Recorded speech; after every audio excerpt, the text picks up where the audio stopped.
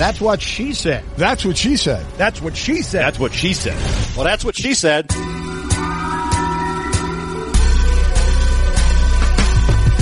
Welcome to That's What She Said, conversations with interesting people from the world of sports, music, comedy, and more, talking about their lives, careers, successes, and failures. My name is Becky Lynch, and I do not sleep. Okay, hold on. So you don't sleep? Sleep is very important, especially if you're in the ring, you know, doing your four-leaf clovers and Bexploder suplexes and manhandle slams and hammerlock inverted DDTs. How'd I do there? Great. Okay, we gotta remedy this because for sure you need to sleep. And I like a natural route, so no Ambien or anything like that over here. I start with melatonin.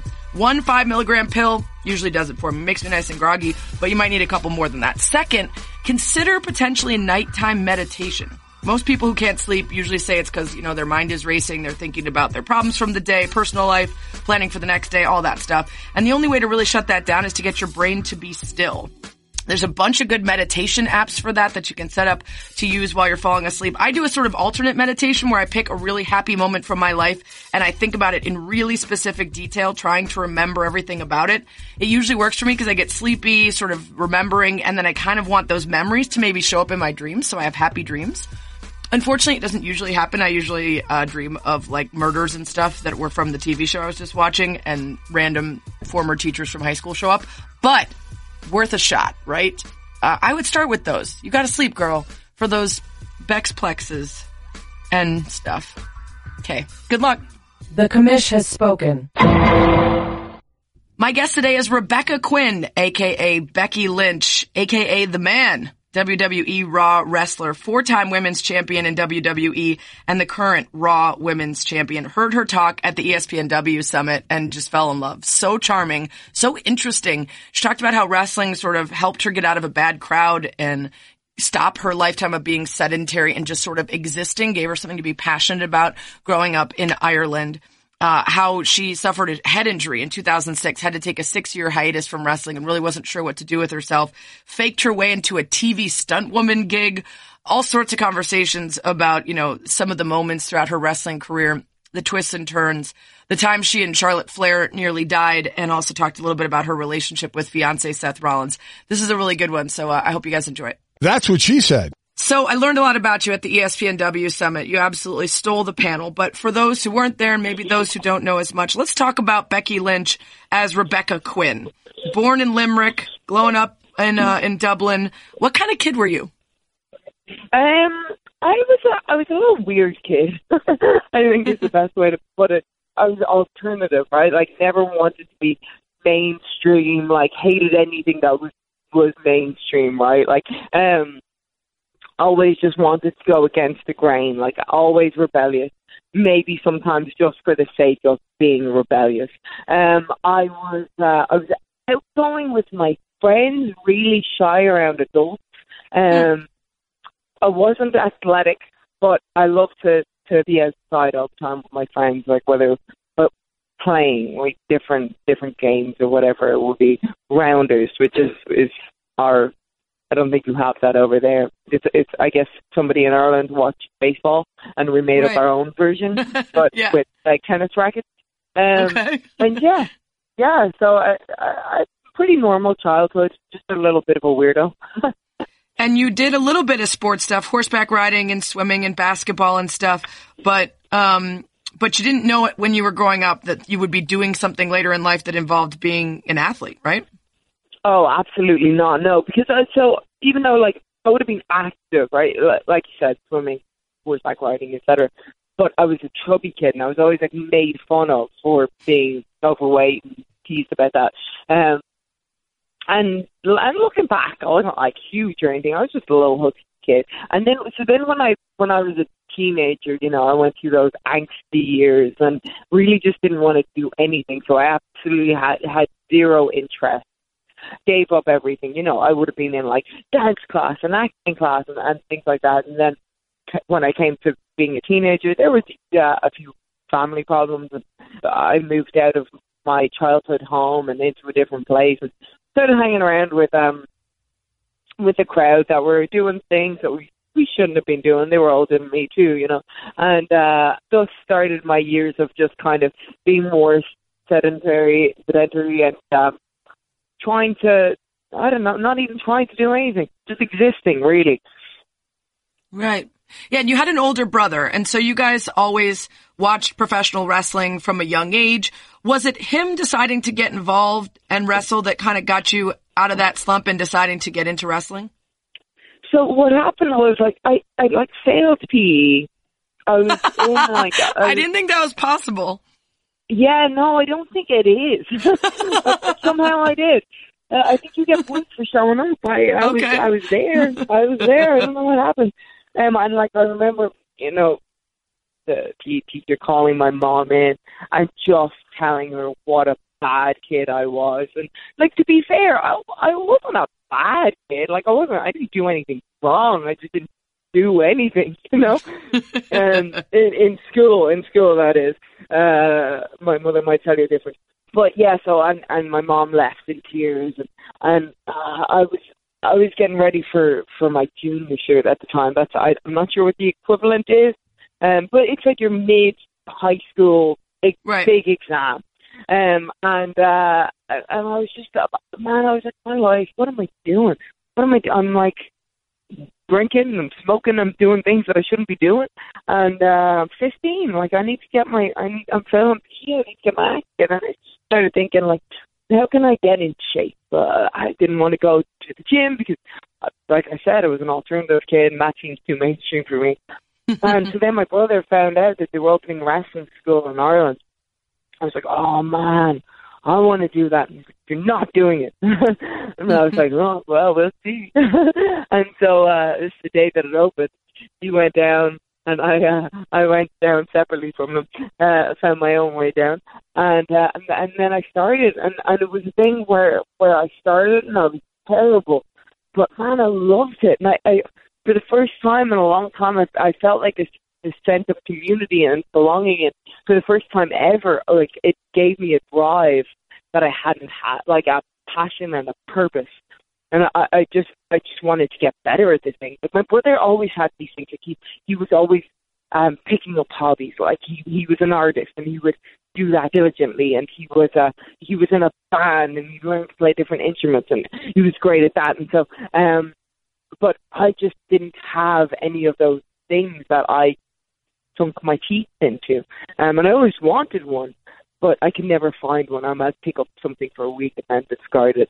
But this was something that I was, I want to be really great at this. So what was it that drew you to wrestling? It's performance, which sounds like something you would have been shy, at least around adults with, and then physical activity, which you also weren't particularly into. But when you put them together, somehow there was a magic there for you? There was something about the toughness. Right now, I grew up watching a show called Tough Enough. That was a WWE show, and it was all these people who wanted to be wrestlers. And they would show up, and they wouldn't be fitting up, or they would drop it. They just wouldn't be tough enough. Right, like the name. But there was something about that toughness that I just wanted to prove it to myself, you know? Like, I felt like I had been through some stuff, you know, and I kind of felt like I was maybe a little hardened, in certain ways, and probably not really in hindsight, but, you know, I just kind of wanted to prove that I can pump myself through anything, and survive and persevere and thrive. And this was my opportunity. And the thing is, as well, was that I was the only girl, and I think that I liked that worked for me too, because I've always gotten along well with guys. Maybe this is wrong of me to say, and maybe I shouldn't say, but I think if there was girls there, I wouldn't have done as well as I did, because I think I would have, because I was so bad, right, and I was so unathletic. But I couldn't compare myself to the guys, right? But if I saw another girl that was just so much better than me, that would have been able to pick up everything, I probably would have compared myself and maybe would have gotten a lot more disheartened and possibly would have given up quicker. But the fact that I didn't, and it just kind of shows you, it's kind of like a thing with life these days, right? People are constantly comparing ourselves, and maybe that's why people get sad quicker, and we're always comparing, and I think the fact that I didn't have anyone really to compare myself, it's just a real benefit for me. So when you got into wrestling and started to train professionally, initially in Ireland and then some of the independent wrestling circuit, how did that time-wise work with when you went to college and then ultimately dropped out of college? Did you try first or wrestling first? So I would go over to like England and Scotland when I was in high school and everything like that. So I would say, for example, weekends or summer holidays, or we got like a week off around Halloween, midterms, all that kind of thing. So that was the time when I would travel. I would do independent shows over in the UK. And then when I was 17, dropped out of college. So I was able to travel a bit more then, and that's when I would take bookings in Europe, and then I moved off to Canada to try and pursue it then. So you did a number of years on the independent wrestling circuit in a couple of different leagues and organizations. Do you have any stories of looking back at sort of small-time wrestling that you either laugh or cry about? Probably nothing that I really cry about, but I look back at it like so fondly, right? And like I was so poor. I was not making any money, and I was, wrestling in front of maybe, if I was lucky, a big crowd being 200 people. Oh, actually, I do have stories. But there was that struggle that I freaking loved.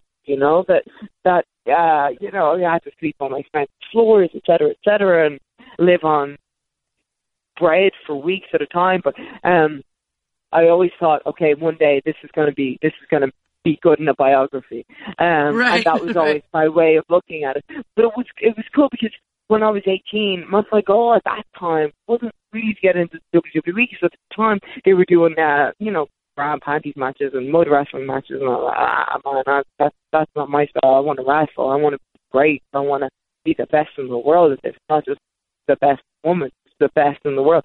And I would look at Japanese women's wrestling. Oh man, those women are dope. That's what I want to do. And so at 18, I went over, and I main evented in Corkin Hall, which is a famous wrestling venue, at just 18. So that was pretty cool, and that was a huge highlight. There was another time when this was when I was almost finishing off, and I was brought over to Italy, and at the time there was one promotion that was running like 10,000 people in each crowd, and so I went over the expectation that this was what it was going to be, and the promoter had the expectation that this was what it was going to be. And myself, Sami Zayn, and Kevin Owens, who are now with me in the WWE, were on the show. It was the first time that I met them, and we show up and we go into these arenas, and there is like, if there's 10 people in the crowd, we're lucky. Oh my God! But it's in like this arena which seats like 5,000 people, and so that was a bit of an experience. Oh gosh, yeah. I mean, as long as you make it, you can look back on those times and sort of be like, that made me better, that made me stronger. If you never make it, it's like, that sucked. That was terrible. I didn't have anything to eat and I slept on floors, right? But thankfully you have it for the book now, and you kept making your way up. Although you did have a 6-year break from wrestling. So in 2006, you're in Germany and you suffered a head injury, all sorts of, headaches and buzzing in your ear. Your vision was affected. What did you do? And did you think you would eventually get back to wrestling? Wow. That turned into, especially right after, just a dark time in my life, because, so I'd gotten a fairly substantial concussion. I come home, my eye is in bits hanging out of the socket, and I'm wearing, sunglasses, and not really, that's not exaggerating, but it looks pretty awful. And I come back and I'm at home, I'm only 19 at this time, and I'm wearing sunglasses inside. My mom's like, "What the hell are you doing?" I'm like, "Wrestlers and rock stars, Mom. Don't worry about it." She's like, "Take them off. Take them off." The freaking eyes, bitch. She's begging me to quit. She's just like, "What are you doing?" Like, and I couldn't, at that stage, I couldn't point to anyone and say, "No, I'm going to be like them." That's the career that I'm after. Because so I pointed to WWE, and she saw like women being objectified. that's not what I want. And there was just nothing that I could say that would make her feel more comfortable about my career choice. So anyway, in the meantime, I'd booked a personal training diploma over in Orlando, right? Because I figured that way I can be back in America, so I have easier access, more of a independent circuit, and I can get a plan B if this doesn't work out. Look, I think as soon as you start thinking of plan Bs, you're out, you're done. Like, it becomes plan A. So anyway, so I go over, I'm halfway over, I have a stop over in New York, and I call my mom on a payphone, because that's what we did back then, and she answers me. I'm like, Mom, I'm so sorry. I'll go back to college. I'll quit this. I'm sorry. I just want to come home. And she was like, no, you're not coming home. So you've given up on everything. You haven't followed through. You've lied to me. You've this, that, whatever. She's like, you're not coming home. You have to see this through. So off I went to Orlando, and then I was stuck in this little apartment, this grey, dismal apartment with very little money, and I kind of shook myself off from the wrestling world. I kind of couldn't face it. I couldn't talk to anybody. I couldn't say, look, I'm depressed. I'm in a low point in my life, and I don't know if I want to do this anymore. I don't know if I can do this anymore. And so I just shut myself off. Probably burned a few bridges by doing that, but it was a shame thing. Of just not being able to own up to anything. And so then anyway, that was done. And did my personal training diploma. I came back. I ended up working as a flight attendant for 2.5 years. I ended up doing random courses, like teaching English as a foreign language. And I toured, and I, backpacked around Thailand and Cambodia. And then after a while, I kept just trying to find what it was that I wanted, so pick up various martial arts, and maybe that would be my passion, or go scuba diving, maybe that would be my passion. Nothing felt right, and so then I was like, okay, well, the thing that I loved was a performance. So let me go back to college and do my degree in acting. My mom is like, you're not doing a degree in acting. We'll get nowhere. and so anyway. And, been there for that one. Oh, yeah. And so anyway, so unbeknownst to her, I went off and I auditioned for the American Academy of Dramatic Art. And the guy was like, brilliant. Here's the highest scholarship that we give to people. And I come back and I tell my mom, look, Mom, I think I'm pretty decent with it. And so then I go audition for different colleges in Ireland, and I get in, of course, because I wasn't actually terrible like my mother thought that I would be. And so then I go and I do my acting degree, and then when that's done, I'm looking for work, and I'm handing out my resume everywhere, my headshots everywhere. It lands on the Vikings set. They were filming in Ireland at the time, and I get a call, and it's from the Stunt Guild. They're like, hey, Stunt Guild of Ireland here. A man called Paul Burke, and he was like, yeah, you do stunts? And I was like, yeah, sure, that's what I do. And he was like, oh, I'm here on the Vikings. Would you like to come down and do a stint? I was like, yeah, of course, yeah, brilliant. So anyway, I hang up the phone, I'm like, oh, God, what have I got myself into? So then I go down to a wrestling school. I'm like, oh, God, it's good at wrestling when I wrestle. So maybe if I use that confidence and I applied this, nobody would be none the wiser. So I went down, and when I was at the wrestling school, the guy that was teaching the class was like, oh, man, you haven't lost it. Have you ever thought about going for WWE tryouts? And I was like, nah, man, that ship has sailed. I'm going off. I'm going to move back to New York, because I lived in New York working as a bartender for a little bit in college. And I was like, I'm going to go there. I'm going to live the dream, work as a waitress probably, and try to get some work. And now I've got this stunt thing going for me. He's like, well, I think you should think about it. I think you'd get it. And I took about 2 seconds before I was like, oh, yeah, this is it. This is what I'm meant to do. That's great. It's like it came back around at the right time. And how long after you met with this guy at the Wrestling Academy and he urged you to get back involved, how long before you signed your deal with WWE? So I think my tryout was maybe like 4 weeks later. Oh, my gosh. And I got that. Yeah. And once things start going, they just start going, right? Once it's right, like sometimes it's a long grind, and then all of a sudden something clicks, right? It's just for sure. It's that overnight success thing where it takes 10 years to be an overnight success. But once that stuff happened, then it all clicked. And then I got a call 2 weeks after that to say that I was starting in the Performance Center in July. That's really cool. And of course now you bring the acting work that you had done to the wrestling ring, which is so important for the performance side of it. So you've got the physical, you've got the performance side. Were you nervous in terms of WWE about how to make your mark, how to stand out from everybody else and continue to get given, prime spots and opportunities? Oh, hell yeah. My God, so much. And because I arrived and then all of a sudden I had no confidence, right? Like getting signed, I was like, oh, it's meant to be. It's meant to be. There is no way that everything that has happened in my life hasn't led me to this moment. I'm getting signed, no doubt about it. And then I arrive and I am full of doubt because now I have it. Now I know what it's being like to be without it and struggle and think and go, oh, I've unfinished business, but I don't know how to get back there. And now I'm back there. And now I don't want to lose it. I don't want to mess it up. So then I'm so in my head that I can't put one foot in front of the other. And I'm just failing constantly. But the one thing that I had was that I wasn't, I guess I wasn't afraid to make a fool out of myself, right, when it came to talking. And so we would have promo classes every Wednesday with Dusty Rhodes, one of the greatest of all time, and he's one of the people that really went to bat for me and kept me in my spot, because I would do these outlandish characters, like whatever came to my head, I would just go and I would make a promo, and he loved it because he likes his broken toys. If you came in the full package, completely polished, I didn't really like you had no work to do with it. But if you were a little bit broken, and I was a little bit broken, then he had some work and he had a project.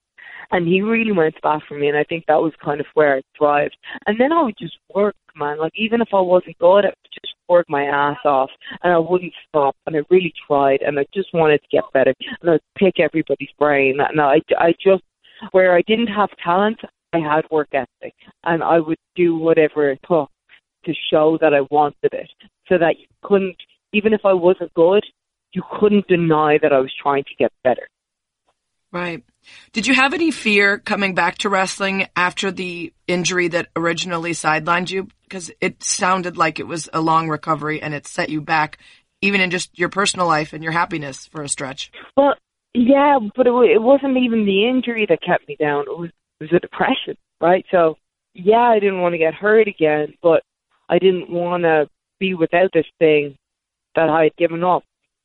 And that scared me more than ever getting hurt, than ever breaking a bone, than ever needing surgery, was to know what it was like to live without it and to be lost and depressed and just searching constantly and never feeling like this is it. Like it was right. Always like, oh yeah, this is good, but it's not it. This is fine, but it's not it. And there was, of course, moments of great times, but I had spent my early teen years, or like my mid to late teen years, being Rebecca the wrestler. That was who I was, and it gave me confidence, right? Like I said, when I was a kid, I was different. I was a little weirdo.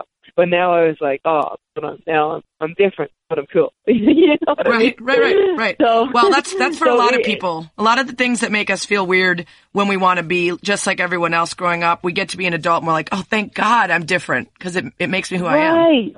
Yeah. Yeah, and it gave you a story. It gave you something about yourself that was memorable. And then if I didn't have that, well, who was I? And I had to figure that out. And so that was, I think that's what was so good that I went through all, that I had those years of struggling and trying to figure it out, being low and lost, not knowing who I was. Because one, it made me humble. I think I was just such a mouthy little thing. Like, got the confidence. I was young, I was a teenager, and I'd gotten quite good by 19. And I think if I'd even made it to WWE, I would have ruined it. I would have been too mouthy, or I would have been, you know what I mean? I would have been too arrogant, something like that. And then that really humbled me, and then it just gave me a massive appreciation, knowing what it was like to be without it. I remember even when I was living in Orlando, working at NXT, I remember driving my car down the road, having bought groceries and just crying. like crying, going like, oh my God, like wrestling is paying for this tour, and it bought me them groceries in the back. And something as simple as that, just going like, wow, I don't have to work in a health food store shoveling peanuts anymore, you know? We'll be right back with more That's What She Said with Sarah Spain. We all know hiring is challenging, but there's one place you can go where hiring is simple, fast, and smart. And growing businesses can connect qualified candidates. Codeable co-founder Gretchen Hebner experienced how challenging hiring can be after unsuccessfully searching for a new game artist to grow with her education tech company. But then she switched to ZipRecruiter and saw an immediate difference. And you can too by signing up for free at ZipRecruiter.com/said. ZipRecruiter doesn't depend on candidates finding you. It finds them for you. And by using ZipRecruiter's screening questions to filter candidates, Gretchen found it easier to focus on the best ones. Then find the right one. In fact, after posting her job on ZipRecruiter, Gretchen said she was honestly surprised she found qualified applicants so quickly and hired a new game artist in less than 2 weeks. With results like that, it's no wonder 4 out of 5 employers who post on ZipRecruiter get a quality candidate within the first day. ZipRecruiter, the smartest way to hire. See why ZipRecruiter is effective for businesses of all sizes. Try ZipRecruiter for free at their web address, ZipRecruiter.com/said. That's ZipRecruiter.com/SAID. That's what she said. So you have success really early on. You become the inaugural SmackDown Women's Champion in 2016. You've held the title 3 times. And in 2018, you decide to have this sort of character change. You become the Man. So before we get into that name itself, tell me, why did you decide to evolve? Why did you decide to change who you were and sort of your character? There was no choice. So when we came up, things went fairly well, but I was never seen as the one that was it. You know, it was always kind of like, yeah, but she's not the one. You know what I mean? And I always go like, oh my God. But I always had this connection with the crowd. Always had this just undeniable connection. I like them. They like me. We're both. We're all in this together. Let's do this thing. You know, I love wrestling. You guys love wrestling. Let's go do some wrestling. And so I had a really bad year wrestling-wise in 2017. Just not doing anything. Like, just kind of about to do something, and then something would happen and get taken off TV. About to do something would happen and get taken off TV. Like, it was just kind of very stop and go.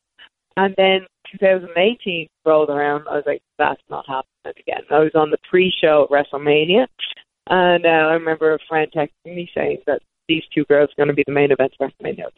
That's my dream. I'm not letting that go. And anyway, so I was just kind of, I started to work harder and harder and harder. And then I had a ladder match in Chicago. I'm currently in Chicago at the moment, actually. And every time I'd step foot on the ladder, like to get the briefcase, the crowd went nuts. And it showed everybody that, okay, Becky has this connection with the crowd. So then from that, they put me in a title match at SummerSlam. And it was meant to be a singles match, you know, and the crowd got real excited. Okay, Becky's going to be the champion again. She gets a Roman, blah, blah, this stuff. And then they put in Charlotte Flair, who's, you know, currently the most decorated female in WWE history, the daughter of Ric Flair. And everybody was kind of like, oh, this person, they always get everything. They always handle everything. And so at the end of the match, I had my finisher locked on the current champ, Carmella, and Charlotte hit me with her finisher from behind, right? She went over, pinned me 1, 2, 3. And then after that match, I slapped the head off her, whatever was supposed to be what we call a heel turn, which means turn into a bad guy. But the crowd just erupted, which of course they would. Of course they would. Because they saw me be the underdog, be constantly overlooked, constantly struggling, constantly there to make other people look good, to make other people the star, but never really be the star themselves. And they saw my hunger. They saw the promos that I cut. They saw that I was constantly working, but that other people were being handed things. And they related to that. Because everybody has that story. Everybody can relate to being overlooked and wanting to make it, but there's always somebody that's more talented than you, that everything comes easier to them, that they're just, and they relate to saying, I've had enough of this. I'm taking what I want and what I deserve, and this is my time. And so anyway, and so then that was the upswell, and everything just kind of snowballed from there, and ended up being one of the greatest 12-month runs in probably WWE history.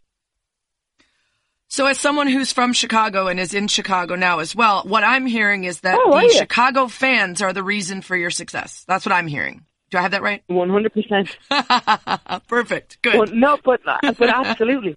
And it's funny because this is where I did a lot of my independent work too. Yeah, and you went to Columbia College for some of your studies, right? I sure did. Yeah, I spent a year in Chicago studying in Columbia. Studied a little bit of clown here.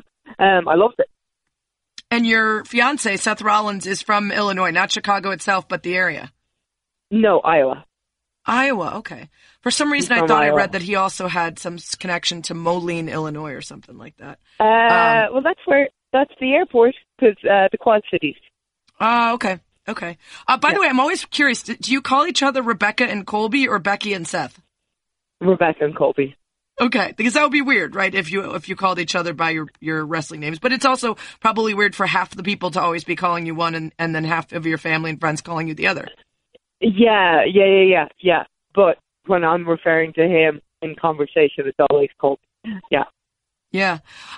Okay, so tell me about the name The Man, because as someone who's not as familiar with WWE, when I started seeing you taking everything over and you were the man, I had the natural reaction that a lot of women and woke dudes have, which is like, why you gotta be the man to be the best woman? Why can't you be the best woman? But I love the way you described it at the ESPNW Summit. So tell us how you came upon that. So, look, in my line of work, and in all sports, in all life, whenever the person is the top, they're the man, right? Like, oh man, freaking Tom Brady, he's the man. LeBron James, he's the man. Ric Flair was the man. You know, like Seth Rollins was the man. And I was like, okay, well, I'm the top dog now. No, I'm the man. None of y'all cutting them up. I'm the man. And so, if I call myself the woman, do you think anybody would have? Honestly, it's not polarizing. It doesn't make people think. It's not thought-provoking, and it doesn't elicit a conversation. But when you call yourself the man, when you say, "Look, I am the top," and it's not a gender thing. It's not a gender thing. It's elite thing. Yeah, it's just the way that we have in our society have sort of labeled the top dog is the man. Yeah. And so, is the and man. You're right, it's attention grabbing and it takes over in a way that labeling yourself the best woman or the woman or anything, it just wouldn't draw people's attention.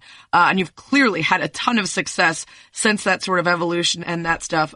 There's a little girl named Milena Lindberg, and she had her birthday party recently. She had a Becky Lynch cake that said the man on it. All the decorations. She dressed as you for Halloween and actually had a couple questions for you. So, here's Milena's questions for you. Hi, Sarah. Thank you for letting me ask Becky Lynch a question. I have been thinking about this all weekend. Say hi to Banks, Fletch, and Hodge from me. Those are my dogs. Hi, Becky. Congratulations on being Raw Women's Champion and beating Ronda Rousey. My little brother made her walks around going, whoa! I have a couple questions for you.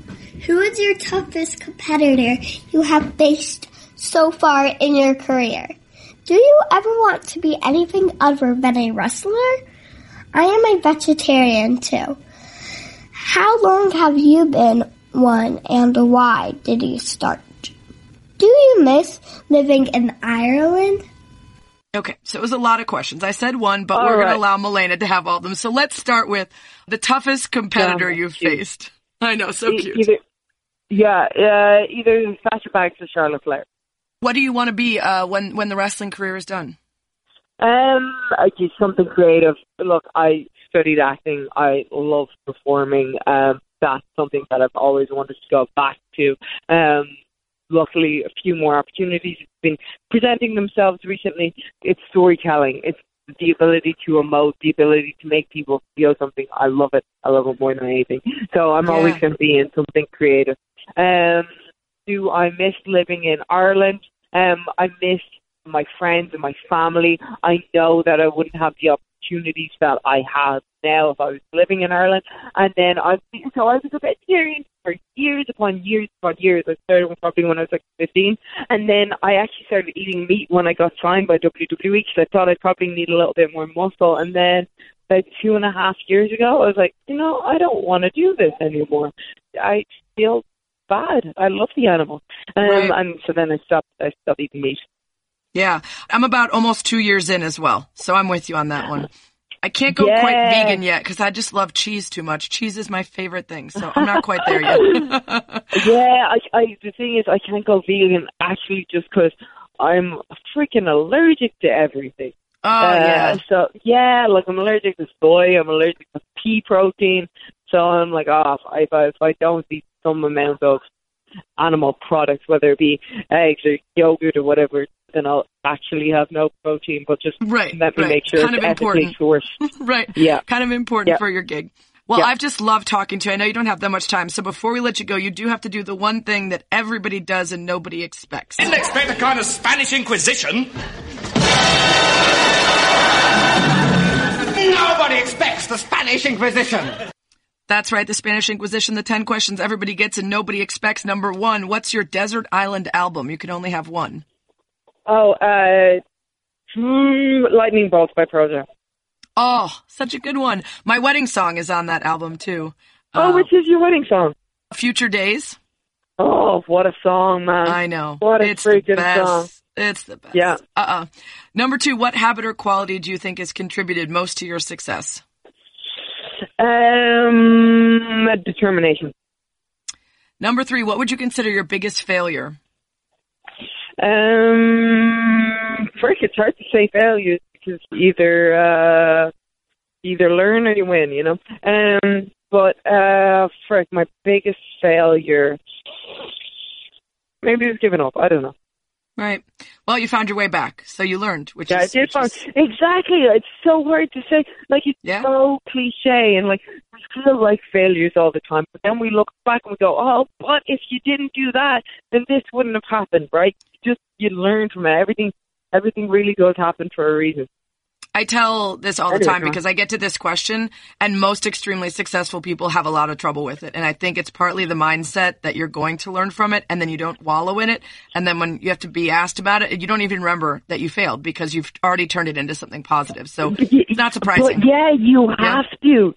You have to. It's the only way we learn. Like, and I always say that you learn more from, if I go have a terrible match, I will dwell on it. I will think about it. I will never want to feel that way again. It will eat at me for weeks upon weeks, maybe months, maybe even years. If I have a great match, then, that was good, and then I don't think about it. I don't learn anything. So you need them failures. You need those hiccups. Number 4. I think I know the answer, but have you ever been in a fist fight? Yeah, I have. Like a real knockdown at a bar, take your earrings off kind of fight. Yeah, no, I was in a fist fight, but it was when I was a little kid, like probably like 10. Okay, yeah. All right. Number 5, if you could switch lives with anyone for a day, who would it be? Maybe Eddie Vedder. I'd like to see how he lives. Yeah. I'd like to be able to sing and be Eddie Vedder for a second. Just look out at a crowd of thousands of people that are just like made so happy by the thing you do. You get to do that too. Which is a nice I do thing. that. You do that. You do that. Just in a different way. It's lyrics. Yeah, exactly. That was my musical talent. Number 6, what's the most embarrassed you've ever been? The most embarrassed I've ever been. There was one time when I was on a first date with a guy and we went out and I was wearing like a dress, whatever. I get out of the car, I go to put money in the meter for the parking, and he's like, Rebecca, and my dress was not my underwear. Oh, that's good. That's good. Yeah. Number 7, what's the thing about yourself you'd most like to improve? The thing about myself that I would most like to improve is I'm pretty wonderful. No, just kidding. God, what would I most like to improve? Oh, maybe my ability to say no. Oh, that's a good one. Yeah. We've talked about that on this podcast several times. It's a tough thing for people who are active and ambitious and want to help out and all that stuff.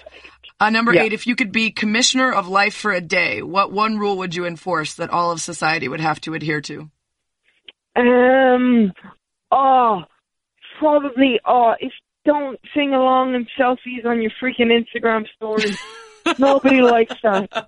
So annoying, and you're not cute when you do it. You just look like an idiot. That's very specific. I enjoy that. Stop. Oh my God, it hurts my soul. Unless you're when Eddie I see Vedder. it. Unless you're Eddie Vedder.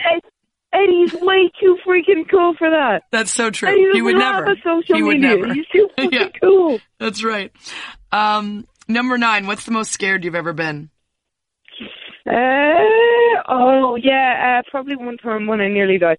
So it was actually myself and Charlotte were driving from one live event to another, and we're on the road, and this is in Detroit, and 2 cars just go whizzing past us, and I go, holy crap, that car nearly boom, and we get sideswiped, and we swerve all over the road, and then land right into a wall, and then we go skidding past that, and I look over at Charlotte, and she is just covered in red stuff. It turned out that it was my meal from the back of the from the back of the car that went down, but I thought it was blood.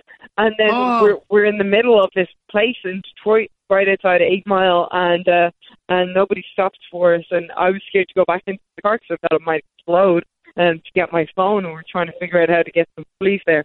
But that was pretty scary. Yeah. Still made the show the next night. Oh my gosh. Yeah, that's terrifying. Yeah. Number 10. What 3 words would you most hope that people would use to describe you? 3 words I wish that people... integrity. Okay. Genuine. And then smart. Yeah. Those are good ones. I hope. We'll allow you to have a 4th. It's just the man as 1 word. We'll give you that one too. All right. Okay. And then finally, who would you recommend that I have on this podcast? Who's someone that's good to talk to?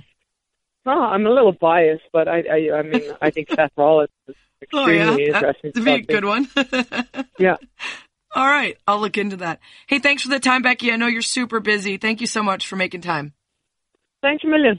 That's what she said. It's time once again for South Bitch Sessions, where I rant about something that bothers me and I fix it. This week, candles that smell really, really amazing when you put your nose to them and then are barely smellable when you light them. I mean, what's the point? I want the hot apple pie candle smell to essentially fill my entire kitchen. I want the pine candle to make the whole damn house smell like it's made of Christmas trees. That's why I bought the candle in the first place. One day if I snap, it's probably going to be about this, because I bought the most amazing candle in New Zealand. In New Zealand, people, I carried it home across the expanse of the earth because I wanted the magical smell of coconut and kaffir lime wafting through my home like a summer breeze, touched by a pina colada and just a little bit of surf wax. But I lit that sucker, and all I still smell is my dog's farts and my husband's feet and my house. Get it together, candle makers of New Zealand. Do better. All right, I feel better about what we accomplished today. Candles should not only smell amazing when you smell them in the store, they should also, when lit, turn your home into a magical place of olfactory enchantment. Is that too much to ask? There, I fixed it. Be sure to check out another great ESPN podcast, Laughter Permitted with Julie Foudy. This week, UCLA gymnastics legends Valerie Kondos-Field and Caitlin Ohashi joined the show to talk about how joy factors into success, both in sports and life. These ladies are fantastic. Make sure you check it out. Download and subscribe to Laughter Permitted wherever you get your podcasts. That's what she said. If you got a dilemma for the commish to fix, tweet it to me at Sarah Spain, or go to the iTunes or podcast app, subscribe, rate, and review, and leave the dilemma in your review. Thanks as always for lasting about an hour with me. Well, that's what she said.